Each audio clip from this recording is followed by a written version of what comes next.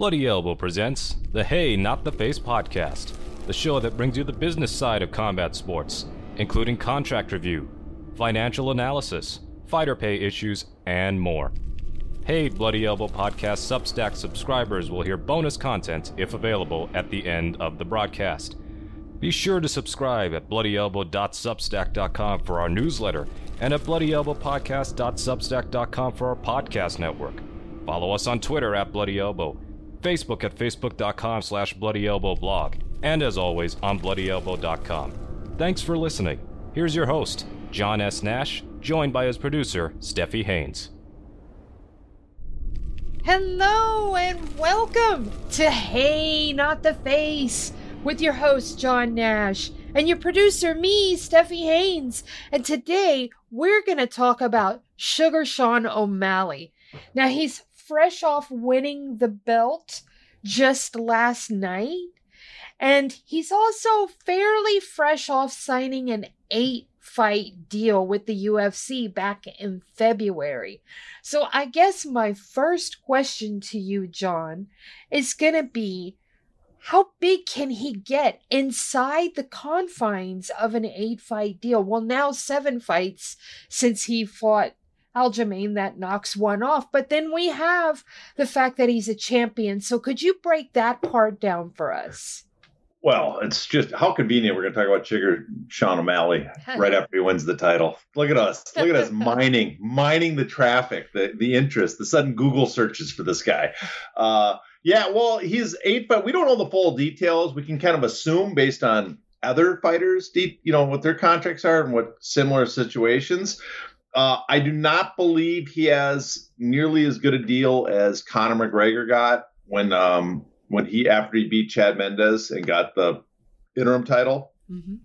His deal, and Conor's was really undervalued too for what he was offering.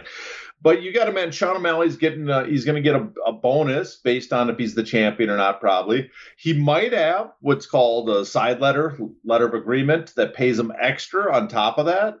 So he's easily going to be well paid compared to other UFC fighters in the bantamweight. And as he said in the contract too, he does not, unless he's defending champion, he doesn't get pay-per-view points. So going forward, he will get a pay-per-view bonus, probably the standard bonus, maybe because he expects to do very well, maybe has escalators that go above the $2.50 that they usually have when you sell over 600,000. But he's got that going for him. But how big can he be under that contract? I mean, he can be a major star other fighters has, but he is definitely limited by how much he can make because they said yesterday this event did $7 million at the gate. That's a massive gate. That's a huge gate number. And it did the most globally of any bantamweight fight ever in UFC history, pay-per-view. I imagine most of that's domestic pay-per-view. So financially, it brought in tons of money, but he is not getting a sizable portion of that. And we can break down, what we could expect a fighter should make from that portion, but from those pay-per-views, but he did not get that. Let's just say that. Well, let's hear what a fighter should get from that if they were the champ. Like, let's look at what Aljamain Sterling might have gotten. Well, Aljamain is incredibly underpaid. Even though Aljamain is not the draw that the Sugar Sean is, he was the champion. You can see in a weird way this fight is a perfect example of what the antitrust lawsuit's about and a lot of the evidence that the judge brought up, right? Because here you have a fight between two fighters that obviously this fight added much more value than the standard UFC fight. Why? Because they sold more pay-per-views, they did a bigger gate, there was more interest. And that's called marginal revenue product. What Sugar Sean O'Malley, and specifically not Sugar Sean by himself, but Sugar Sean versus the champion, Ron Sterling, the chance to be the champion, what those two together added to the average event, their addition to a card, that additional revenue product is called the marginal revenue product. And theoretically, because they're the people adding that value, you take them off and the UFC does a set amount, but you put them on and it adds that much money, they should get the vast majority of that MRP, marginal revenue product. That should go to them. But they are getting why they added millions upon millions, probably tens of millions of dollars to the event revenue when it's all said and done. They've got a very small percentage of it was paid to them. We know what didn't Sterling say before? He gets like $600,000 as champion to defend, or $400,000 to $600,000 in that ballpark, and plus pay-per-view points. Well, let's pretend this did gangbusters. Let's assume that this sold, let's say, 600,000 pay-per-views, right? Which is a great number. 600,000 average pay-per-view globally is probably bringing in the UFC. Well, they have a set amount from ESPN, which is a whole different story. But the revenue they should make is that's another $20 million it should add to the event on top of the normal, what they get, and plus the gate. So they make that. Well, Sterling at 600,000 pay-per-views, he probably got 600,000 extra dollars. So you're talking like $1.2 million for an event that brought in close to $30 million on just pay-per-view and gate, plus commercial pay-per-views. We should throw that in. So $30 million, he got $1 million. Sugar Sean, probably because he had no pay-per-view bonus, I'm sure they gave him a discretionary bonus as a reward to kind of keep him motivated and happy, the UFC. But together, you're talking less than 10% of the additional money that they added to the company, right? And so both of them were grossly underpaid based on that. And that's, again, the argument of the antitrust lawsuit, is that the fact is that because the way the UFC has set up the system, because the UFC controls the titles, which is great, they even bring this up, is that, which was not talked about in the hearings much, so I have to assume the judge is a big fan of show money, or the Hey Not the Face podcast, because we talk about it here, and that is because he even notes that it is important to note that there's a substantial overlap and strong connection between the input and output market is somewhat unique in MMA. In other words, the buyer and seller market, right? This overlap results from the fact that it is common in this industry for the buyers on the input side of the market, fighter services, the people buying fighter services, to generally also be the sellers on the output market of the market, bout events. This is because the ranking and championship status of a fighter is also determined by combined sellers, buyers, such as Zuffa, and not by an independent third party, such as the Boxing Commission. There's generally no cross promotion. So he kind of sums it up there. Sugar Sean, because the input market, where the top fighters are, that makes you a draw. You have to beat these guys to move up the rankings and be recognized as the champion to become a major draw. They're all signed to the UFC in exclusive contracts. He has to agree to the UFC's terms to get offered a chance to fight these people. So he has much less negotiating power, can get much less of his MRP, and because they control those titles and ranks and stuff, that's the only way he can fight for the championship and increase his value, but he has to give up a ton of his money to do that. And so this fight kind of sums that up, that argument.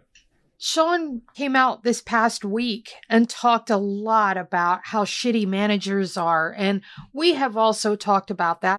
Do you think there's going to be any pushback from within the UFC brass to him putting his foot down about management and him not willing to play ball? I don't think so on that front, because as long as the management's taking the brunt, the UFC's, I think, happy. That's the purpose of them. Let them take the brunt of the complaints. It's their fault, not the UFC's fault. And so that serves their purposes. As long as he's directing his ire at managers who really are terrible. He has a whole interview and he explains it. And they serve as brokers. Their job, they're supposed to have fiduciary responsibility to serve the fighters, but their job is really they are serving the UFC by just binding them fighters and making sure those fighters sign compliant contracts with the UFC. But as long as he's directing his ire to them, the problem becomes if he has trouble with the UFC and doesn't negotiate with them and causes headaches for them. And we'll see what happens with his, because he's already turning to boxing, saying he wants to box. And that's the problem when the management fighter problems conflict, because UFC typically, if you have a manager who's looking out for your real interest, then the UFC will blame that manager and try to get you directed to a manager that's much more compliant, a company friend, a broker. They'll pay you probably slightly more to sign with this other manager. So as long as he's directing his ire, his complaints towards the management, I don't think the UFC is concerned. How much money do you think he could make if he were to box, because he called out Gervonta Davis, but Ryan Garcia jumped in the conversation and actually offered up a fight with himself. So I'm curious, if he were able to do something, do you think he could make a ton of money there or not so much? Well, I mean, he won't make a ton of money as long as he's signed to the UFC contract, because the UFC will either not let him fight or will ask for a big cut, right? But I think, let me just interject for just a moment. I think what I'm asking is, could he, even though signed to the UFC, make the kind of money that Conor McGregor made? That's what I'm looking for. Oh, he would never make that kind of. There's no big Mayweather type fight that's going to sell, 4.5 million pay-per-view buys and generate hundreds upon hundreds of millions. They could, though. I do think they would do well enough to generate tens of millions.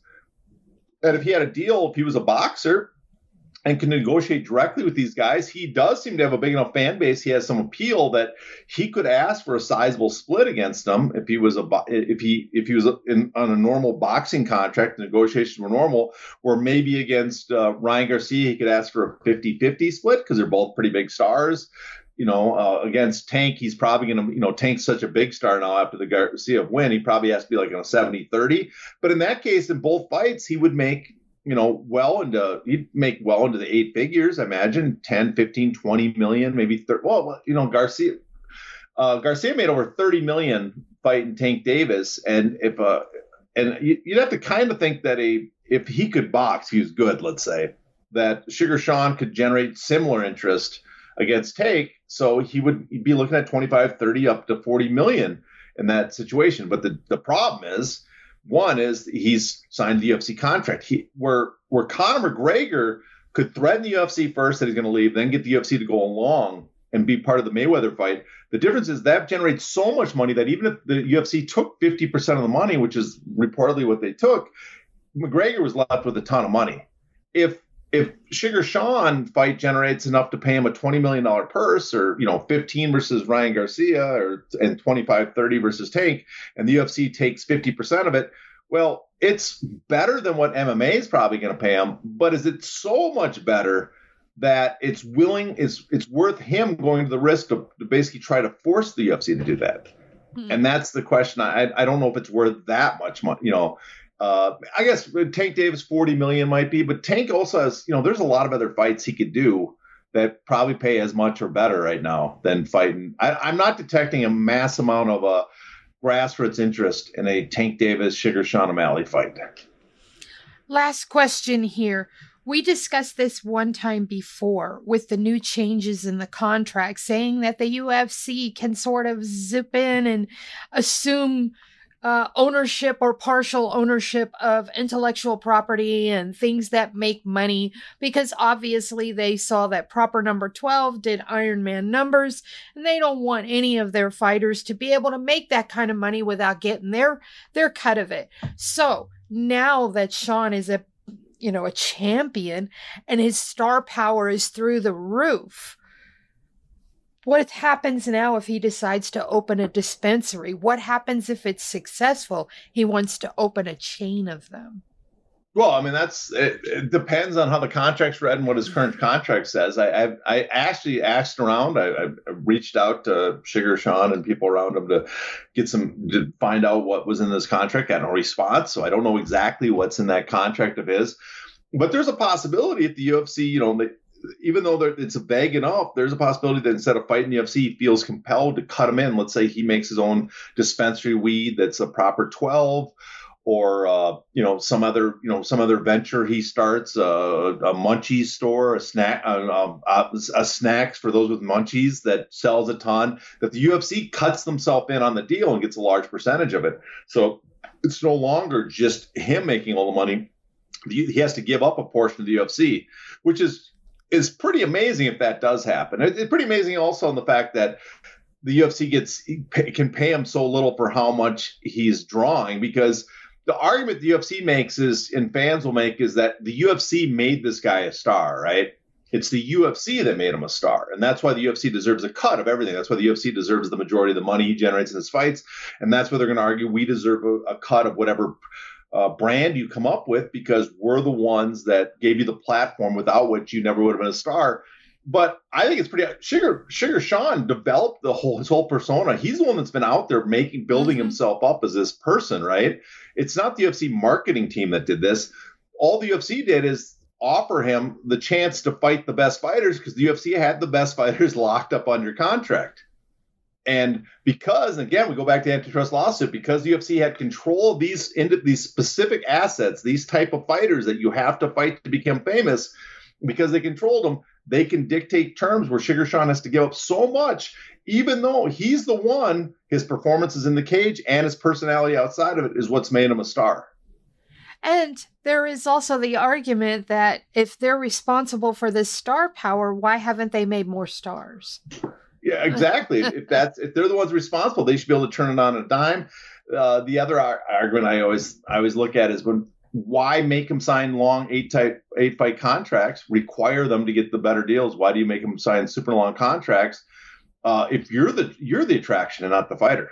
Exactly. If the fighter was the attraction and you weren't concerned about them going anywhere else because you knew they couldn't succeed anywhere else, then you wouldn't require these really onerous terms. And then they turn around and say that Mighty Mouse, the reason for all of the low pay-per-view numbers on his cards were due to him, not due to them. Yeah, well, I mean, it's true. Mighty Mouse might not have been the draw of other fighters, but he had some appeal. He had some, there were people that did like him. But yeah, if they're so amazing at promoters that they have this special sauce like they claim, then they could transform someone like Mighty Mouse. They don't need, I agree. They don't need the special, they don't need to wait for the unique fighter to show up and then say, we can turn this guy into a star, because if you're so good at it, you could turn almost anybody into a star. You don't need a Conor McGregor, Ronda Rousey, O'Malley. You don't need these Brock Lesnar. You don't need these unique individuals. You should be able to do it to anybody that becomes a champ, but they can't, because these unique individuals are unique. And therein is our point. So on that note, we're going to wrap it up. This was a short shot, but it's 100% free. Please subscribe. If you already subscribe, please share. John, what do you have coming up? I know we just got a brand new show money. What was in that? We talked about the antitrust lawsuit, the class certification that the judge finally granted. It's a little bit of deep dive, pretty in depth. So in hindsight, we probably should have had some explainers at the beginning. We go right into it. But if you're familiar with the case, we cover a lot of details in it. I'll probably have an article up. We're going to have a status hearing this week, so I'll probably have an article up. I think giving a quick summary, because there's so many new fans that are probably not familiar with the suit, what it involves, how we got here. So I'll have a summary of all the events, what it means, and what it possibly means in the future. And then I got a couple other articles in work. And then I guess next week we'll probably have a full Hey Not the Face podcast. All right. So there you have it, folks. Follow John on Twitter. He is at Hey Not the Face. His direct messages are open, so if you have questions or comments or suggestions for content of this show, please message him. You can also direct message me. My messages are also open. I am Crooklyn MMA on Twitter, so you can hit me there. Our emails are also open. He is heynottheface@gmail.com. I am Crooklyn949@gmail.com. Please send us all of your questions. If you have stuff you want us to dig into, we will. On that note, y'all know the drill. Until next time, please stay safe.